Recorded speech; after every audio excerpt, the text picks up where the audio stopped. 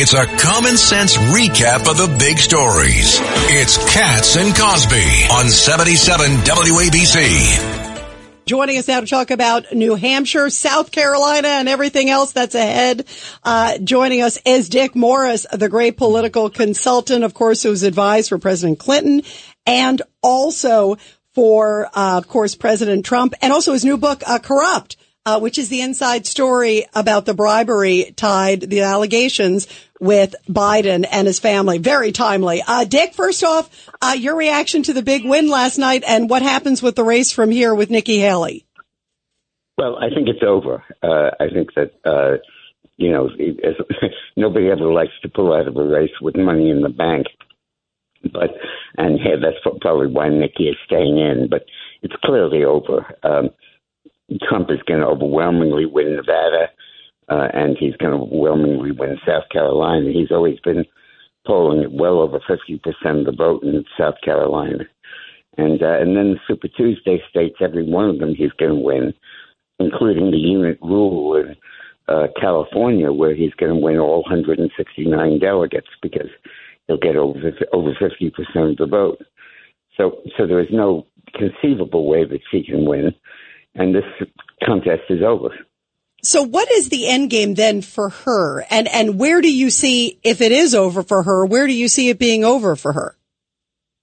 Like, when do you think she would announce it? Do you think she's going to do it before South Carolina, her home state? Or do you think she's going to, because she does still have some donors and including some Democratic donors? She probably will she probably will withdraw before South Carolina because she doesn't want to suffer the humiliation of getting wiped out in her home state. I would think. But, I'm not an expert at death and dying.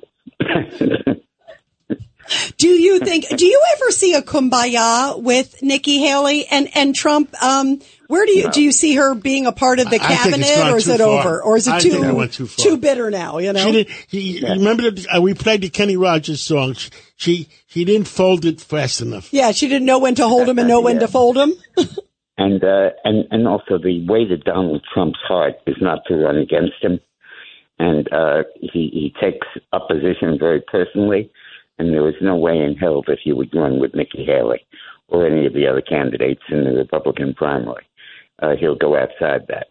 What about, though, like Tim Scott? Like Tim Scott last night, who never really went after him that much, at all. That's different? It's conceivable. He could. I think it's far more likely to be a woman, but it could be Tim Scott. But, Rita, the main thing on my mind right now is I just did a column that said that the real threat, the only threat, the single person that stands between Donald Trump and the presidency is a potential candidacy, Michelle Obama. I believe that it's now apparent to everybody that Biden can't win. His approval rating is down to 33%. And I think that even the most hardened Democrat will concede that. And the problem is that they can't really get rid of Biden because if they go with Newsom or somebody else, they'll be passing over Kamala Harris. And the blacks who are already leaving Biden in droves, Trump is almost over a quarter of the black vote, will now leave en masse because he's bypassing Kamala Harris. So I don't think that he can do that.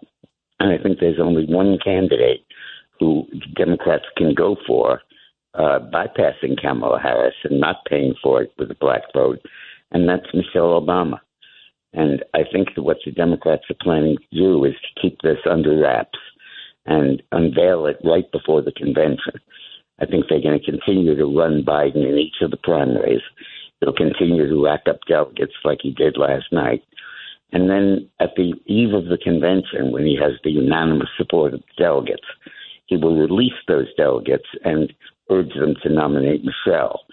And then in a burst of enthusiasm, they'll nominate her by acclamation. And I think that that's the move the Democrats are planning. Hey, Dick, this is Pete King. Who would go for vice president then? Oh, I have no idea. But I mean, he's talking about Biden for president. And right, but I'm saying if you put Michelle Obama in, what are they going to do with Kamala Harris? I'm talking about putting Michelle Obama for president. Right, and what happens to Kamala Harris? That's all I'm saying. I don't know. She goes out Yeah, who cares? But I think that that's the move the Democrats are planning. And I think that crucial to that is the surprise that they unveil her at the last minute, and suddenly all of the attacks on Biden become irrelevant because he's not running. And the argument that he's too old and too feeble, well, who cares? The argument about his scandals in China, well, that's not significant anymore. And I think that the Democrats feel that they can basically change the whole ball game by changing their candidate.